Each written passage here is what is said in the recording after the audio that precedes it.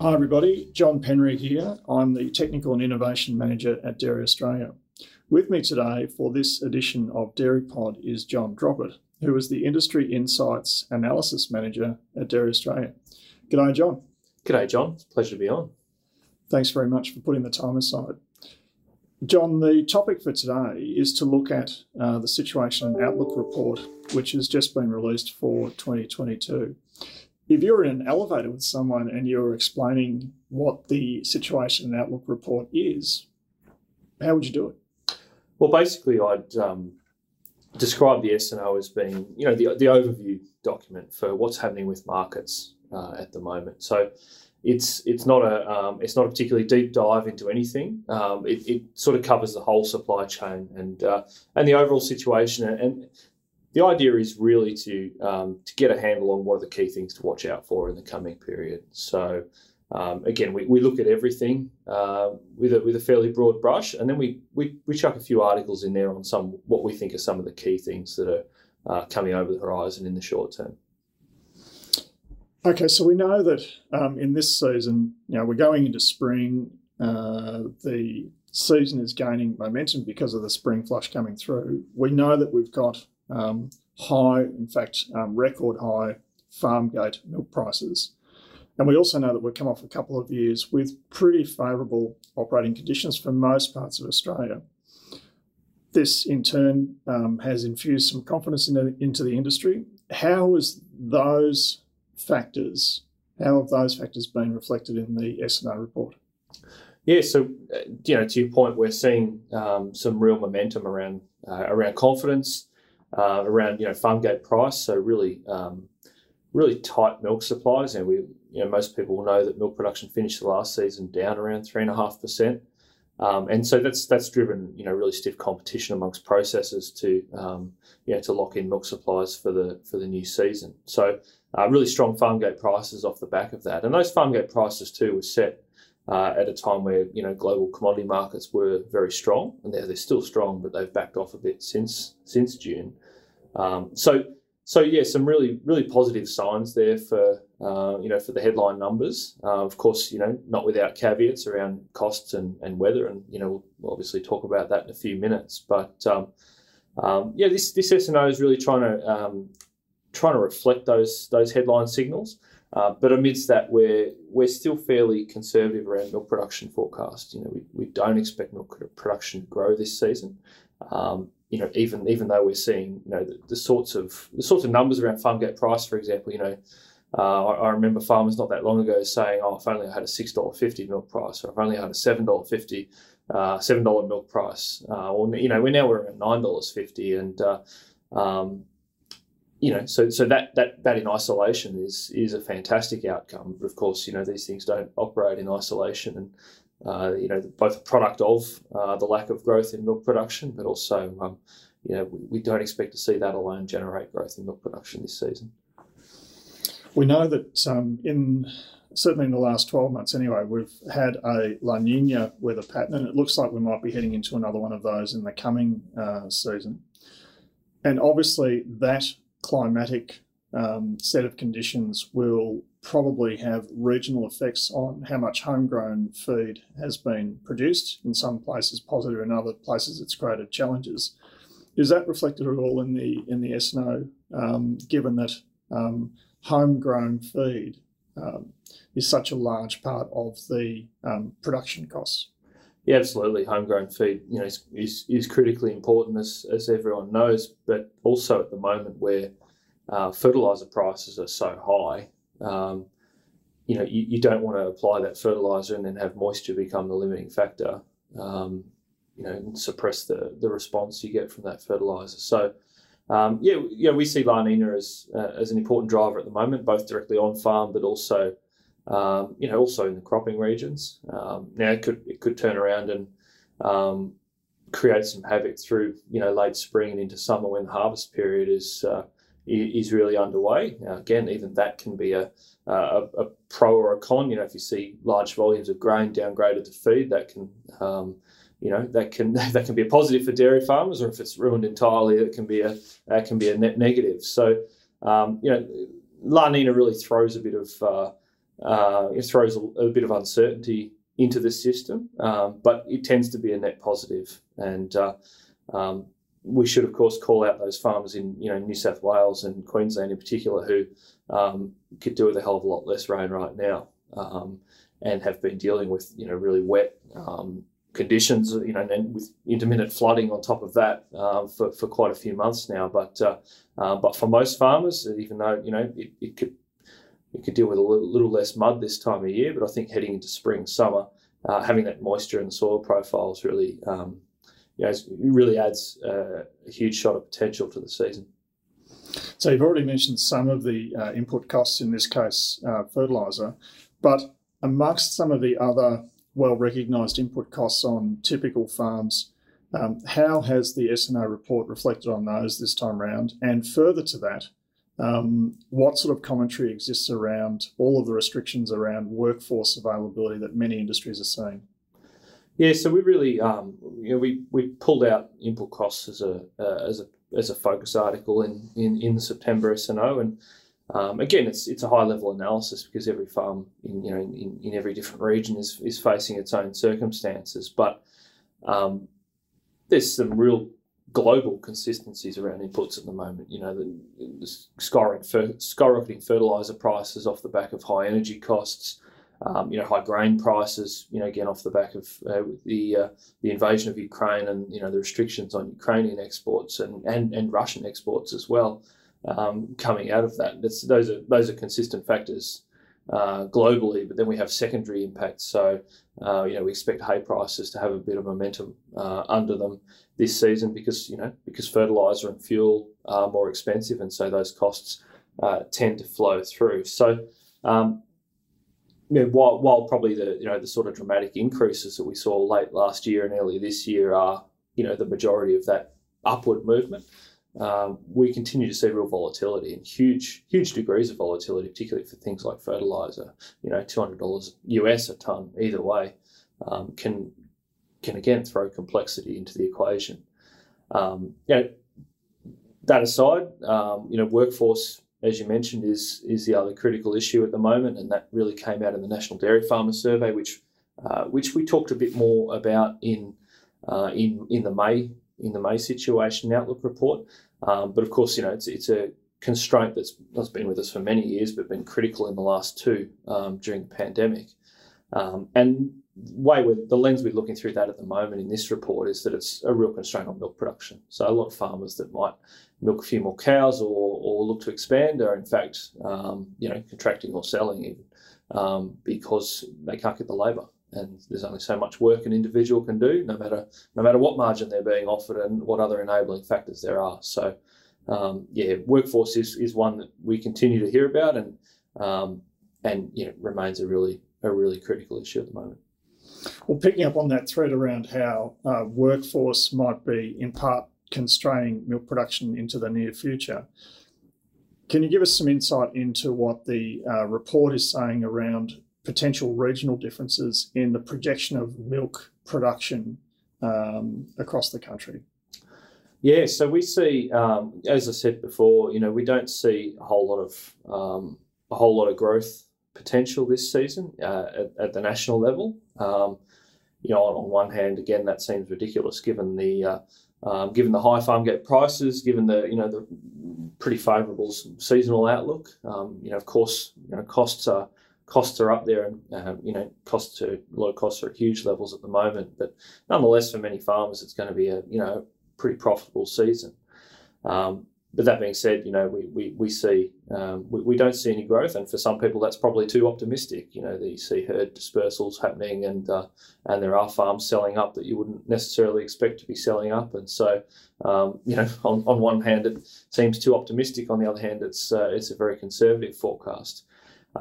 There are differences, of course, between regions, and particularly Tassie, for instance, that saw milk production really have the handbrake thrown on over summer when pasture growth really dropped away, and then the shoulder period sort of just kept falling. So we see Tassie bouncing back pretty quickly. New season, new pasture curve, as it were. Places like, you take the opposite end of the spectrum, New South Wales, Queensland, with all that flood damage, and a lot of farmers really, again, the opposite. You're not just starting a new season and everything's kind of fresh. It's dealing with damage, dealing with ongoing wet conditions, and I think for some farmers, deciding whether they whether they continue farming or whether they continue their operations as there are. So those are probably the two ends of the spectrum. Victoria is really somewhere in between. A lot of Victorian regions have had fantastic conditions this season, and from an operational perspective, are in a really good place. Caught up on the maintenance, and got some fuel in the tank. But again, just being held back by labour and input costs. What sort of things does the S&O report tell us, John, around how dairy processors, on one hand, have got record high farm gate prices that they're paying out against what sort of funds they've got coming in through the sale of their manufactured products or their retail lines? Does the S&O report give us some insights into how that's situated for the processors? Yeah, so obviously, we don't see the books of any processors beyond what's reported to the stock market and so on and so forth. But you don't have to kind of be a genius to look at the headline numbers. Milk price is 30% higher and is set for the season under the dairy code. Commodity markets are dropping away, and so there is a margin crunch there. That being said, a lot of processors will have forward sold product. Many processors have a strong exposure to the domestic market, but even in the domestic market, prices are a lot more stable, and you can push cost increases through, and we're seeing that on the supermarket shelf. So dairy prices as a category on the supermarket shelf are up around 5% compared to last year. But again, you compare that 5% to a 30% increase in farm gate prices. Again, there's obviously a margin compression happening there, and that's that's not taking into account other costs that that farmers are familiar with. For fuel increases, for example, and energy in general. So we see things looking tighter for processors. Some of them have had real success passing costs through the supply chain. Others have struggled, and from time to time you see that correspondence come across the desk.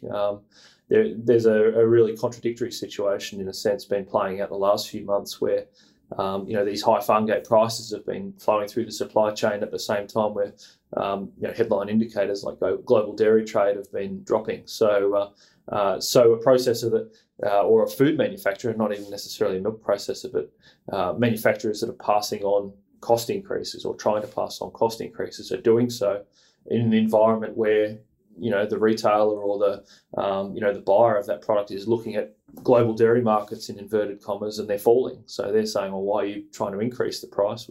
We see commodity prices going down, and so that leads to a lot of back and forth, and I think it's a lot of uncertainty about where that margin is going to be shared, which has no impact on farmers day to day, but over time, obviously, there's going to be winners and losers in that process. What does the report tell us around both climatic conditions around the globe, looking into the near future, along with potentially geopolitical changes that have occurred in the last couple of months? How does the report reflect on those relative to either opportunities or headwinds for Australian dairy producers selling into the overseas markets? Yeah, well, both of those things, in particular geopolitics, are endlessly fascinating for me, but I get paid to look at them from a dairy perspective, and so that's what we try and boil it down to. And taking weather conditions as a starting point, it's pretty well known that La Nina means wet conditions for Eastern Australia. It means dry conditions for Western United States, in particular California. So we're seeing dry conditions there. There's parts of that state in exceptional drought again. Not long after they came out of the previous exceptional drought. And so that starts to put the handbrake on supplies there. California is, of course, the biggest dairy producing region in the US. Also tends to mean dry conditions, I think, for parts of New Zealand as well, which can put a dent in that pasture curve. And aside from La Nina, we're seeing milk production constrained in Europe by dry conditions as well. So global dairy supply is very constrained at the moment. We're not seeing a heap of milk out there. We're talking growth rates of, they're either negative or they're 0.1, 0.2% across major dairy exporters, and so that provides a lot of reassurance, even when prices are falling, that there's only so much. There is a floor under the market somewhere. That supply and demand tension will be re-established. So weather's impacting that. Geopolitics, of course, the same factors impacting energy costs. Or for starters, those energy costs flow through to things like milk powder production in Europe. You can't really be running your powder dryer at full bore when gas prices are record highs and there's a shortage of Russian gas in Europe. So that's we see that impacting the where the milk goes. There'll be a lot less milk powder we expect coming out of Europe in the coming months.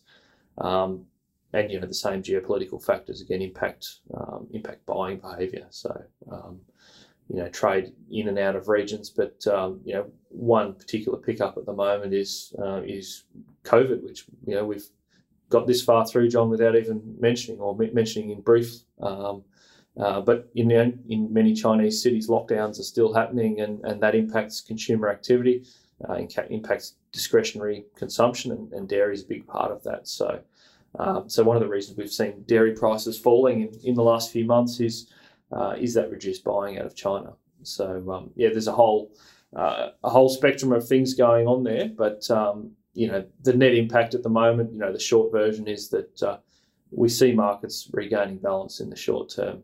Yes, demand has softened, but I think supply is even weaker at the moment. So there's lots of things there to work through. John, if someone was either downloading the Situation Outlook report from the Dairy Australia website, or they happen to receive a hard copy of it from, say, one of the regional offices, how long would it take them to actually read through the report, or to read through, say, the executive summary? Well, the executive summary is 2 pages, so that's not a huge investment of time to get the broad brush view of markets. And then there's the articles are 2 pages each, and there's 2 of those and a few charts at the end if you're a more visual person. We've really tried to work this report down to a template that's really easy to digest. Nobody's got time to sit down and read 100 pages at a time of boilerplate and things that analysts might find interesting that probably aren't directly relevant day to day. So we think it's a pretty accessible report. We're obviously happy to hear feedback on that if there's ways to make it even more so. But we try and have it more as a signpost, as I said at the start, on where to focus. And there's always other resources from DA and elsewhere to dig deeper. Terrific. And finally, some of the people listening to this podcast might be familiar with the In Focus publication, which comes out from Dairy Australia every year. What's the core difference between the In Focus publication and the Situation and Outlook reports, which I understand there are 4 of each year? Yeah, correct. So Situation and Outlook is the near-term past, but it's more focused on the outlook, the short term, the future, what's going on, what's coming over the hill. When we talk about the recent past, it's more as to inform what we see coming, because events that happen now will be impacting markets in a few months' time. In Focus is more of an almanac kind of document. It's a collection of key industry data over the past year and published going back decades or more. So if you want to know what milk production was in 1972, for example, you can find that in Focus. It's a real reference guide as opposed to a here and now and next week, next month kind of outlook document like S&O is. Terrific. Okay, I like the fact that you used almanac in that in that answer. That's a word I haven't heard for a while. That's a word that doesn't get used enough. Terrific. John Droppett, thank you very much for your time and for giving us a Cook's tour of the Situation and Outlook report for this month in September.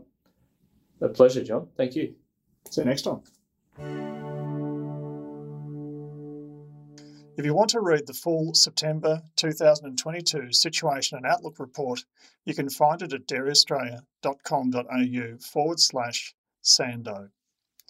We hope you enjoyed this podcast, and remember, there are plenty more on a broad range of dairy industry topics covered in the Dairy Pod program. So don't forget to subscribe on your favourite podcasting platform. If you have any questions or ideas for future podcast episodes, please get in touch with us by emailing through to dairypod@dairyaustralia.com.au. Thanks very much for listening, and bye for now.